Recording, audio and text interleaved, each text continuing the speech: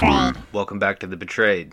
This is Drew Williams. Thank you for listening, liking, commenting, and subscribing. And thank you for all those reviews, especially the reviews on Apple Podcasts. We really appreciate it. And like always, thank you guys for the continued engagement, the continued support, and the hashtag BananaCats. As you can tell, again, we're going to do a little solo cast. Gina, as I'm recording this, should be on her way back to Washington from Los Angeles. I'm excited to hear about her trip with Jenna Shea, and I'm sure next week we'll be hearing all about it. But let's get right into some news that was kind of overlooked because of the holiday and everything like that. This is reported from Business Insider and then to People magazine. Some kids are gaining independence because of the pandemic, a possible silver lining, experts say. Jackie McGuire, a Maryland mom of 3, has been giving her children a bit more space during the pandemic. During the day, she's begun leaving the kids alone for short periods of time, or letting them walk around the block in pairs with walkie-talkies to keep in touch. At night, she sends them to their shared bedroom at a set time, but allows them to stay up talking as late as they want. Schooling is done asynchronously, so the kids can complete their work when they feel like it, not when their parents or teachers dictate. Having so much freedom has a big impact on kids, who are 5, 7, and 8. They have all matured quite a bit, McGuire said. The pandemic has left many kids with more free time than they normally would have. Remote schooling is often fewer hours each day than traditional schooling, and extracurricular activities like dance, sports, and music lessons have remained closed for the most part. Through intention or necessity, many parents are leaving their kids to entertain themselves, something that parent experts say will have positive benefits for their child's development. The benefit of independence. All too often before the pandemic, kids got a hall pass from learning life skills because they always had to rush off to soccer practice or to karate, said Jennifer Joy Madden, the founder of The Durable Human, which encourages to develop resiliency. During the pandemic, many kids have more space to experiment, Madden said. The kids who are tired of being behind a screen for school might be more apt to take themselves on an outdoor adventure, while parents who are trying to work from home might encourage children to make their own lunch or complete chores. Although learning to make a sandwich or walk around the block alone might seem small, pediatrician Hoke Efyong said these are confidence-building exercises that can help kids become capable adults. Independence is critical development skills for children to learn because it leads to positive growth, behaviorally, socially, emotionally, and mentally, she said. Independence fuels self-reliance, which is an important social skill for children to develop. To have some control over their lives while also being able to handle stress and failure. Katie Lear, a children's therapist in North Carolina, said that the independence isn't just important for kids, it's also fun for them. I've noticed many children feeling a sense of pride and ownership in being able to manage parts of their day alone. For example, picking out their own clothes for school or logging onto their Zoom call alone, she said.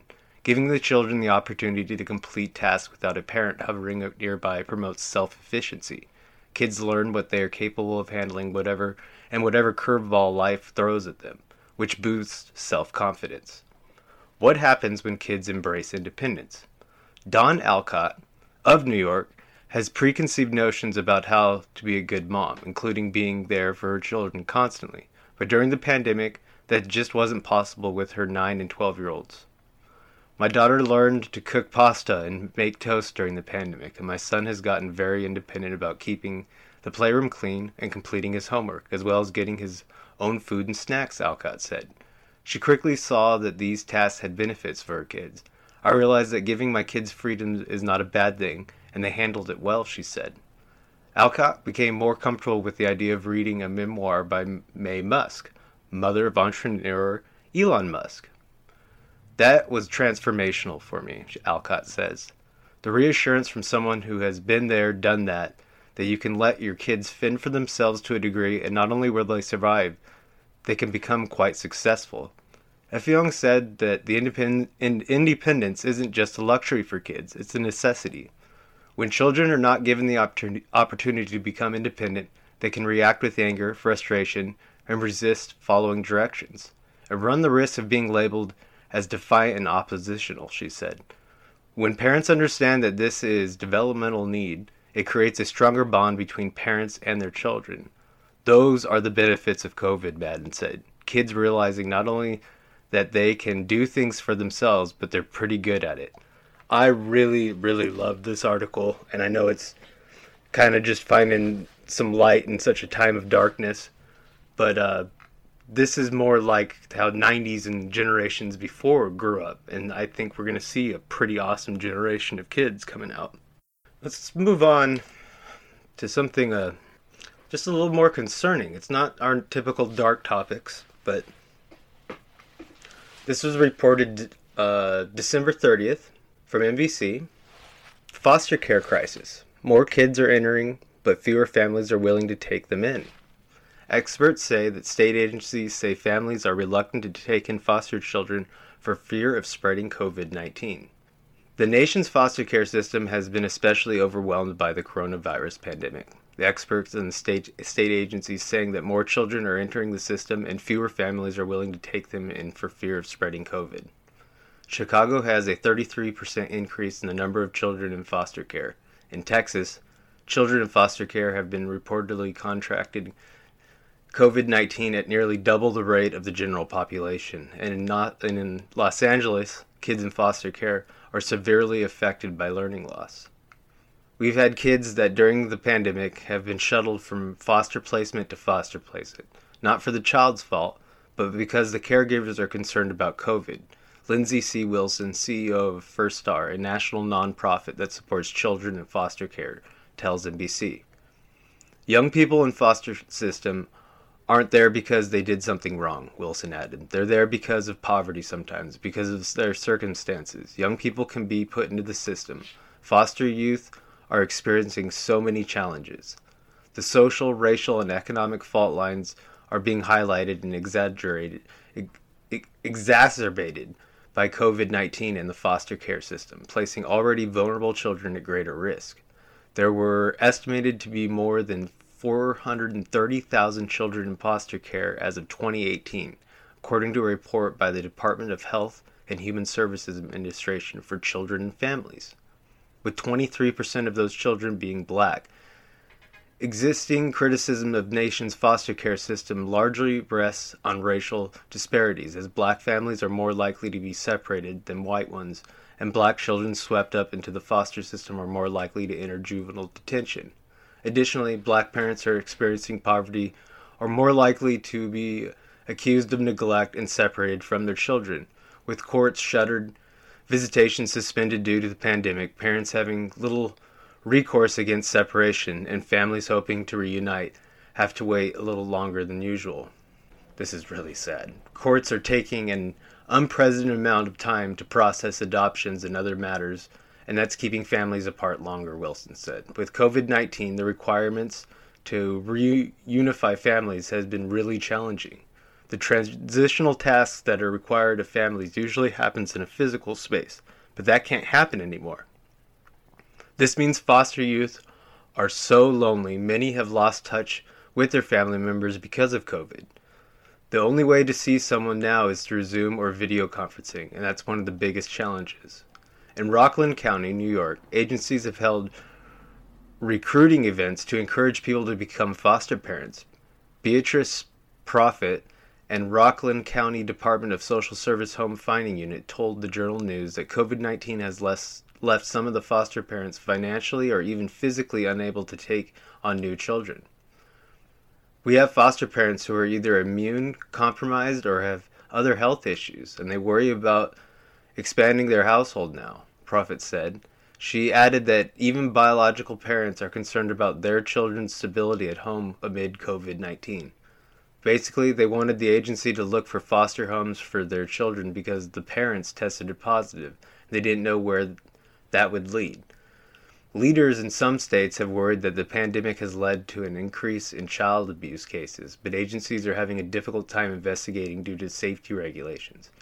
A huge part of our standards as investigators is that you are supposed to lay eyes on, in person, what's going on with a child, Joy Bruce, who works with child advocacy program in New Orleans, told the Marshall Project. We're now having to find proxies for that. with video chat, you can at least see them, but it's hard to know what else is in the room and who else is in the room and with them, and thus if the child is able to speak freely about what is going on in the home. One Heart NOLA, a New Orleans nonprofit that helps young adults who have aged out of the foster care system but struggle to meet the increasing needs of the group. But its director, Terry Habrowski, says community members have stepped up to tackle these challenges. The community has risen up. A lot of people are hurting, but they've been calling and asking what they can provide, Habrowski said. As hard as it is, it's been an opportunity for us to come together and really care for one another in a deeper way. Reach deeper into our hearts and our pocketbooks. This community has done that.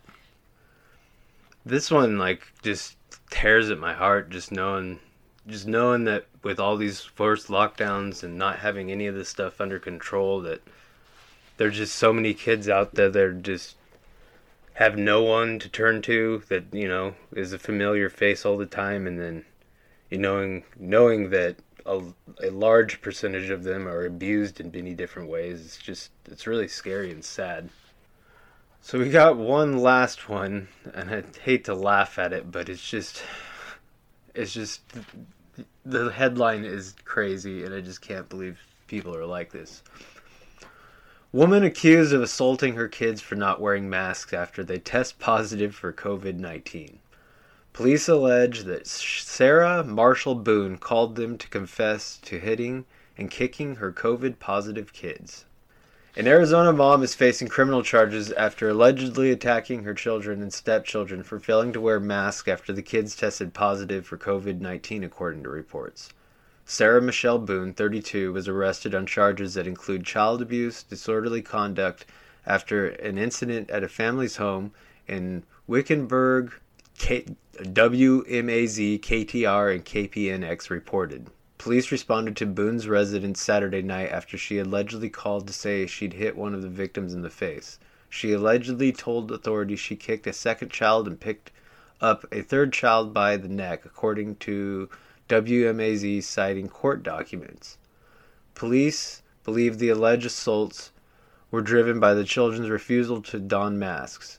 Even though all of them have contracted coronavirus, Boone fled before officers showed up to her front door, according to reports. Police say they found her a short time later casually walking down a nearby street. Police said she ignored their orders to stop. She fought them when they tried to arrest her. They used a stun gun to subdue her. Boone was taken into Maricopa County Jail, where she was charged with assault, disorderly conduct, and resisting arrest. She posted $5,000 bond on Tuesday. Efforts to reach her for comments were unsuccessful Friday. She'll be asked to enter a plea when she's due back in court January 6th. This is super crazy, Karen. This lady probably shouldn't have kids if you're going to beat them over not wearing a mask. That's absolutely nuts. I really don't know what else to say. But I think we're going to end it there. I hope everyone had an amazing New Year's Eve, and your new year has started out blessed and continues to be blessed. We'll be back next week. G will be back into our normal rhythm. Until then, Banana Cats, much love. Peace.